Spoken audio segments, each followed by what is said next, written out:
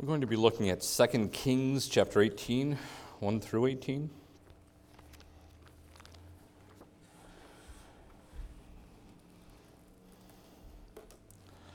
Should be on the screen behind me soon. In the third year of Hosea, son of Elah, king of Israel, Hezekiah, the son of Ahaz, king of Judah, began to reign. He was 25 years old when he began to reign, and he reigned 29 years in Jerusalem. His mother's name was Abi, the daughter of Zechariah. And he did what was right in the eyes of the Lord, according to all that David his father had done. He removed the high places and broke the pillars and cut down the Asherah. And he broke in pieces the bronze serpent that Moses had made, for until those days the people of Israel had made offerings to it. It was called Nehushtan. He trusted in the Lord, the God of Israel, so that there was none like him among all the kings of Judah, after him, nor among those who went before him. For he held fast to the Lord. He did not depart from following him, but he kept the commandments that the Lord commanded Moses. And the Lord was with him wherever he went out. He prospered. He rebelled against the king of Assyria and would not serve him. He struck down the Philistines as far as Gaza and its territory, from watchtower to fortified city.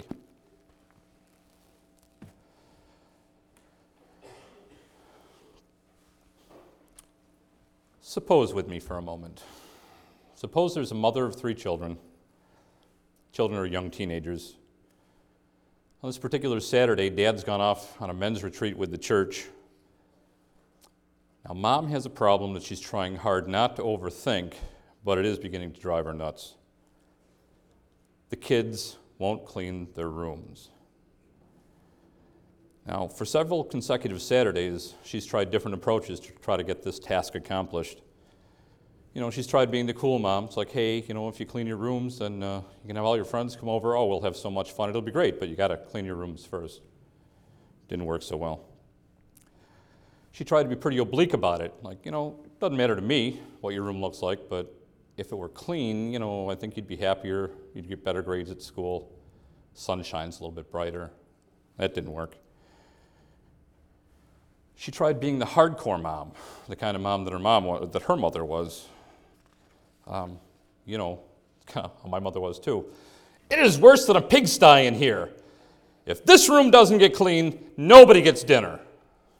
That didn't work either. So she tried tying a clean room to everything being better in life. Nothing worked. Now the kids don't openly rebel. They don't argue. They just don't clean their rooms.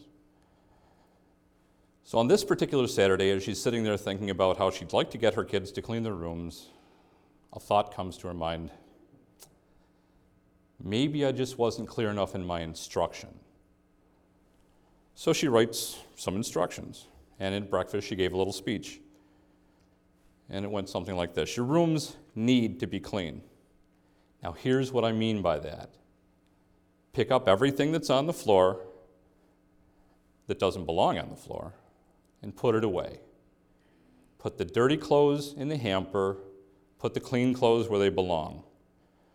Dust your dressers, dust your desks, dust your nightstands, anything that collects dust, dust it. Vacuum the floors, make your beds.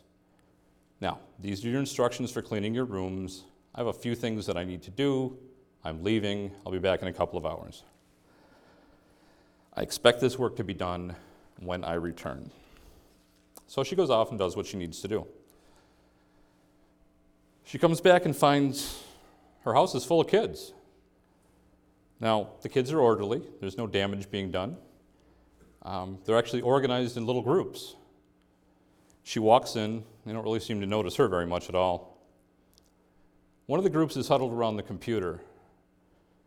And what they're doing around the computer is they're emailing and tweeting how to clean your room instructions to people around the country. Some of that group is talking about getting posters made that say it's worse than a pigsty in here. But there's one kid who's off in a corner doing research on his own. He's trying to figure out exactly what it is that a pigsty is. Another one of our kids has a group in the kitchen, and they're having a pretty spirited discussion actually about the importance of memorizing the instructions in the order given. She overhears a side discussion about what if there's nothing on the floor that doesn't belong there? And she thinks like that would ever happen in a teenager's room. But if there isn't, should they put something on the floor first so they can pick it up and put it away? Because then that keeps the instructions in order, you see. The third child has a different group that's involved in something of a debate. And the debate goes something like this. Her daughter's position is that, hey, my mother was born in 1968, Endus was the only cleaning product that was available when she was a young girl. And the only rags that they had available to them at the time were holy shirts. And we know because Mom has told us this dozens of times.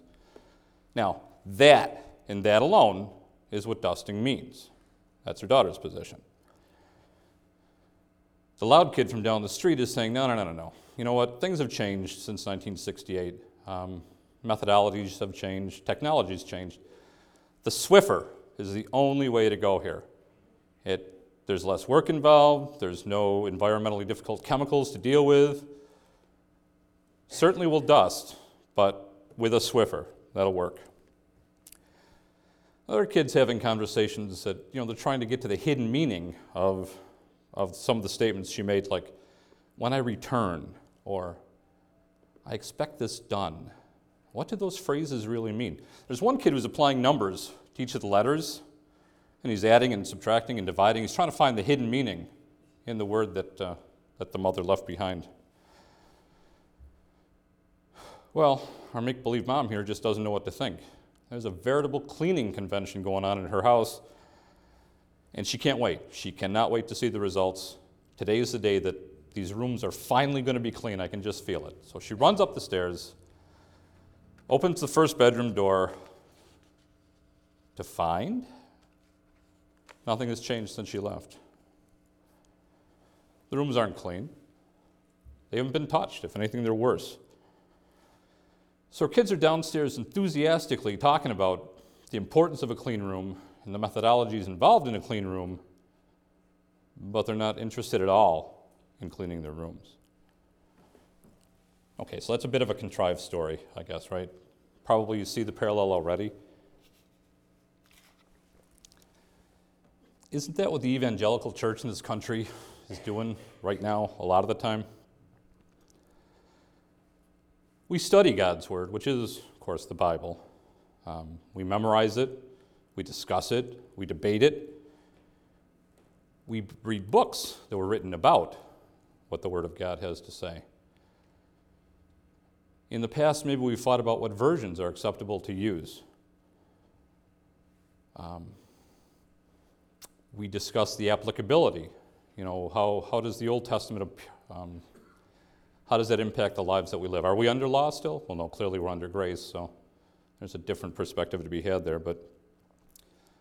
So we do all these things with the Bible that is the Word of God, our written instruction. But do we actually follow it? Do we do what God would have us to do? Do we follow the instruction that He gave us? That's what it comes down to.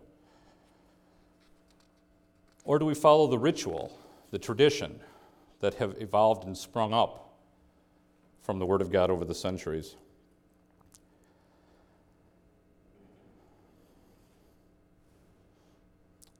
Is a ritual, is it not an idol all by itself?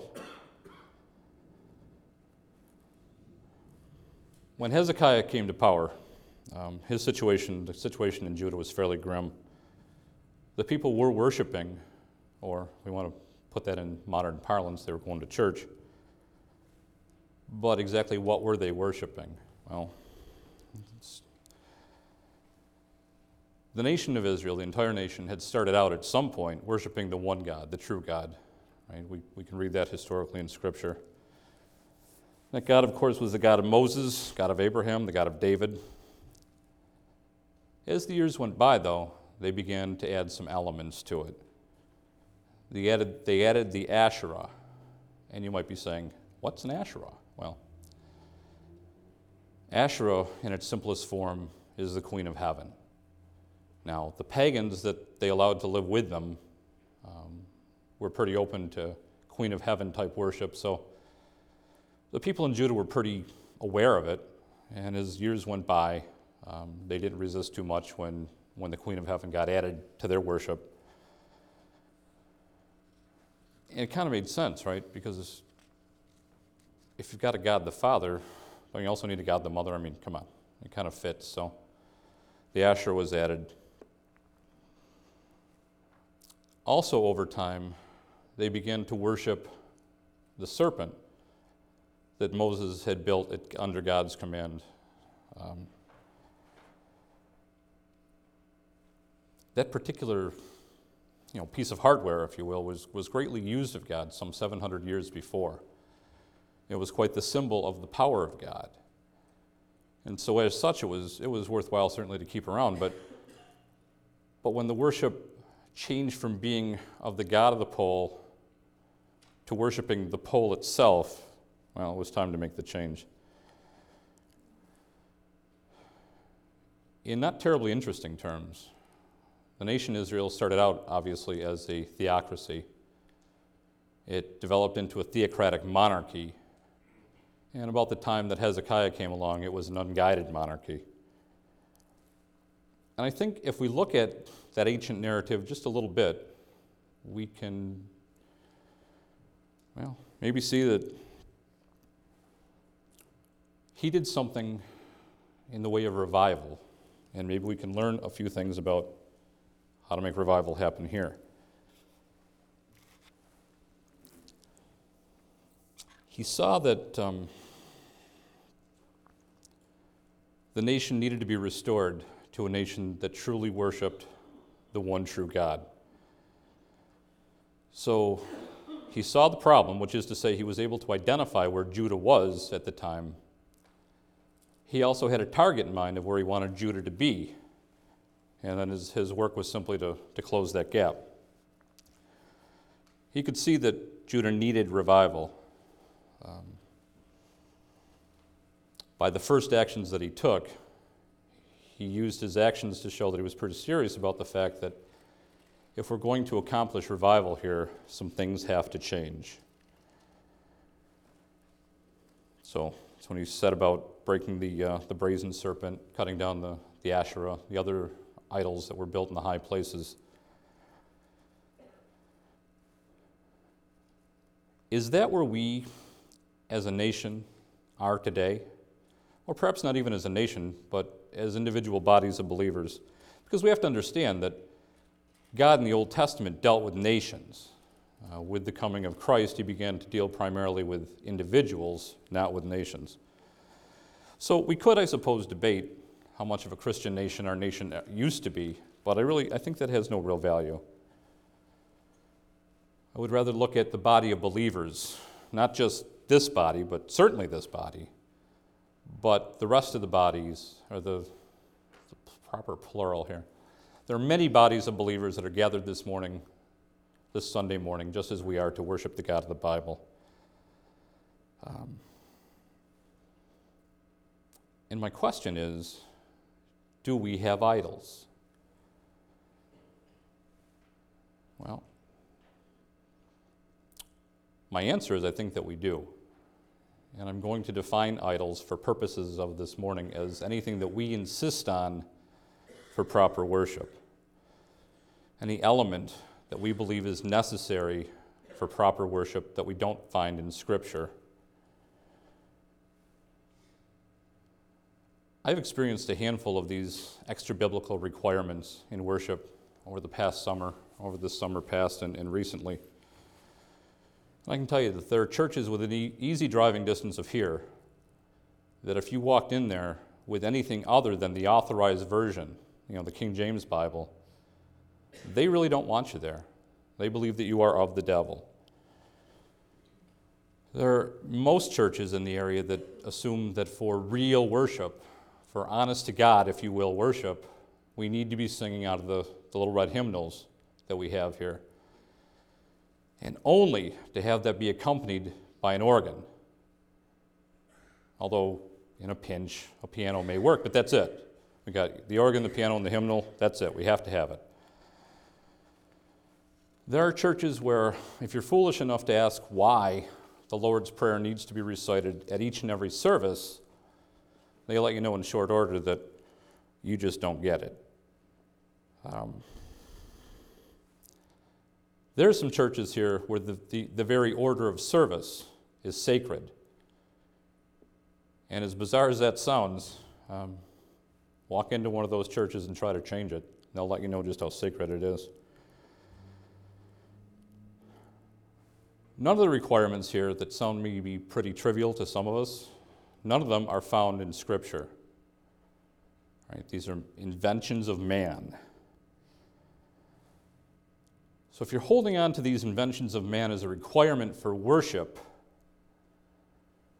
you're putting those inventions of man on par with the God of the Bible.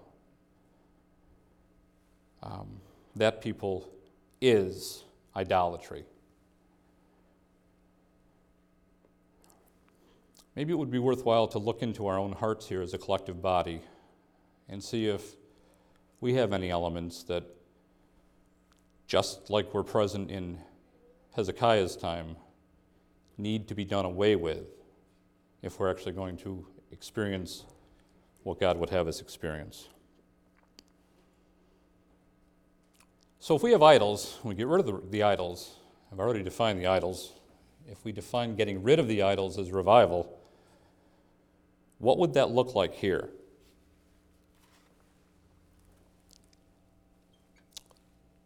I'd like to give you some possibilities of what that might look like. In fact, I'd like to give you 6 possibilities. These are the attributes of a church in revival. A church in revival is committed to building each other up. That's the first one. Can you imagine if some generic church had a small core group of leaders that emphasized encouragement? They simply wanted to build each other up, not artificially, but in a very real way. You know, what if 5 people began writing letters or just little notes of encouragement to say, I appreciate you and here's why? Would that impact the morale of our generic church, or maybe even our real church? Paul gives us the instruction to make building up of each other a goal. He wants us to become like Barnabas. The name Barnabas means son of encouragement. And wouldn't that be a wonderful thing, actually, to have written on your tombstone? He was an encourager, or she was an encourager. In the modern church, I don't know that there's much more that would be of higher honor than that. As I think we all know who are sitting here, life can be tough. There's an awful lot of discouragement in life. If we could develop an army of encouragers, I think they'd go a long way towards revival. The second attribute is that the church recognizes the value of every person. The second part of Romans 14:15 says that it reads, Do not by your eating destroy your brother for whom Christ died. The people in a church sometimes can be a little bit obnoxious, or perhaps they can be immature. Sometimes they can be disagreeable. But Christ died for everybody. We must never lose sight of that.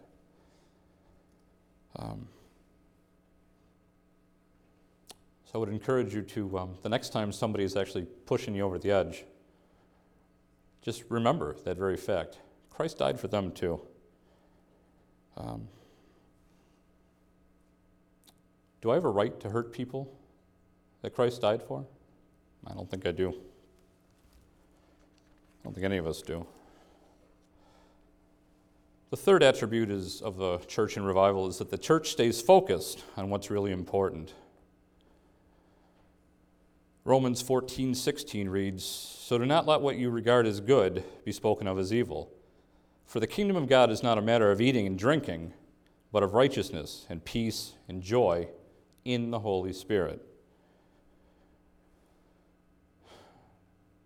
One of the many things actually that Paul is telling us with that scripture and those that surround it is that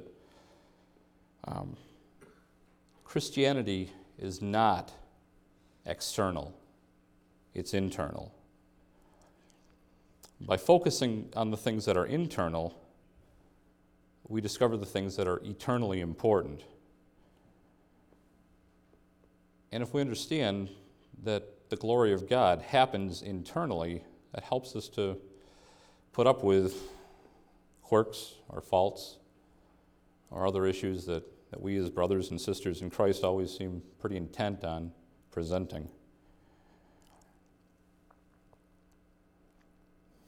In 1917, yeah, nobody here remembers that, I guess. In 1917, the Bolshevik Revolution happened in Russia. They had a pretty strong church in old Russia. What was going on during this Bolshevik Revolution was that the priests were having a pretty significant debate about the length of the tassel on a priest's robe.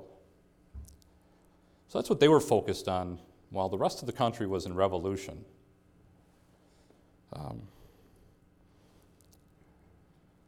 I have seen churches, and this is the most amazing story, one that I actually witnessed myself, was a church split that occurred when a very healthy church, about 250 members in the southern tier,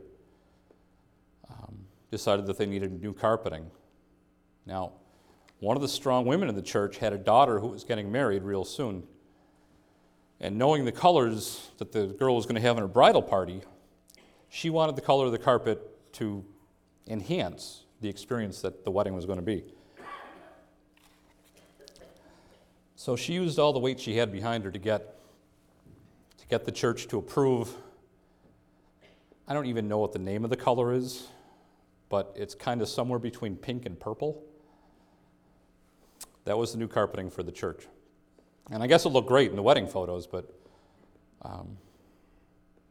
it actually caused a church split. So at the time I visited that church, there was some 50 people left.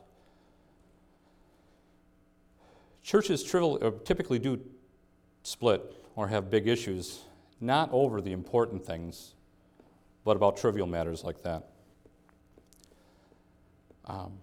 We've got to keep that in mind. We never need to allow ourselves to be sidetracked by trivial issues.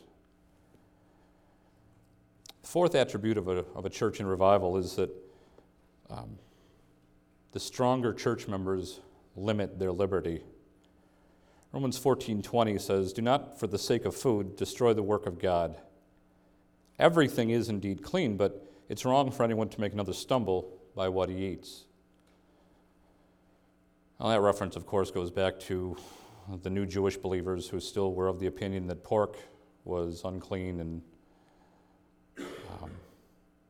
just weren't aware, apparently, that prohibition against pork had been pulled.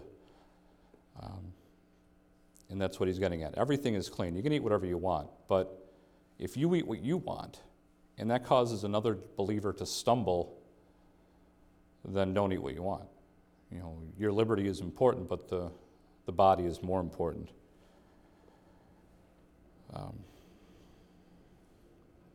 There are more other illustrations, would be alcohol, I suppose.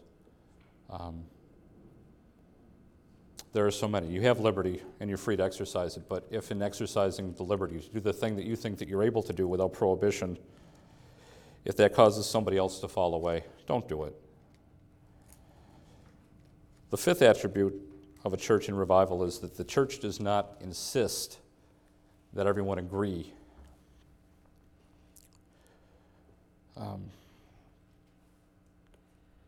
If we wanted to be a church in revival, we would have to make absolutely certain that disputable issues are not a test of fellowship.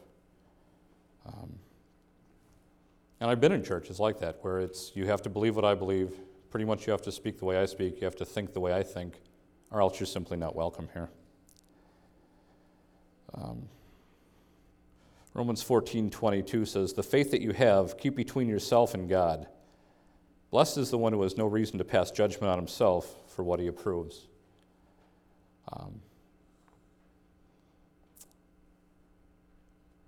We had an election this past week. Probably most of you are aware of that. I heard some pretty strong Christians make the statement that they just cannot understand how anybody who calls himself a Christian could be anything other than a registered Republican. If you examine Scripture, you won't find Republican, Democrat, Independent, Socialist, whatever the other parties are. You simply won't find it there. And I know Ivan went into some depth in his Sunday school class in the preceding weeks to talk about church's responsibility in an election year, so we won't go there. But that is an illustration of a disputable issue that could be forced on somebody else that could really cause some division in the church. So don't do that.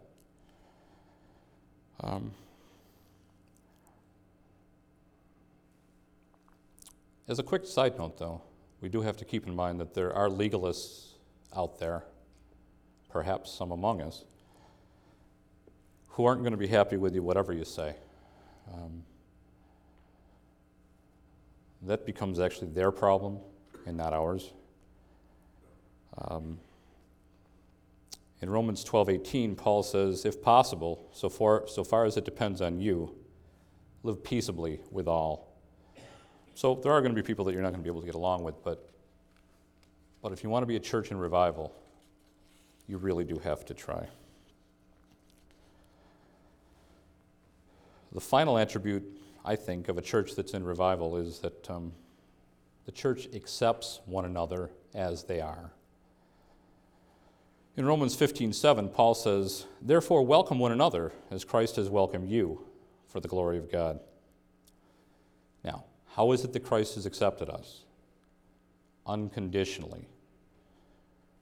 No judgment. Not one person has ever been accepted into the kingdom of heaven based on their own performance. It's all about Christ. Now, Paul does tell us in verse 13 that there are four earmarks of a unified church. Those would be joy, peace, hope, and power. Wouldn't it be a wonderful thing to belong to a church that had signs of joy, peace, hope, and power every time you went there? I think it'd be great. No church is ever going to be healthy. Let me rephrase that. No church is ever going to be perfect. The best we can ever hope for is healthy. I think Cheektowaga is currently a healthy church. But I think we all know that Cheektowaga is by no stretch of the imagination a perfect church. If we consider what needs to be considered to be a church in revival, we actually can grow in joy and peace and hope and power. Let's pray. Heavenly Father, I would ask that you teach us to recognize the value of every individual. I'd ask that you teach us to keep our focus on what's really important. Lord, please help us to willingly limit our liberty based on love for others. Help us to refrain from forcing our opinions on each other, especially in areas that aren't clearly stated or talked about in your word. Help us to live by faith. Help us, like Christ, to be interested in doing what's good for others and not what's always best for us. In Jesus' name, amen.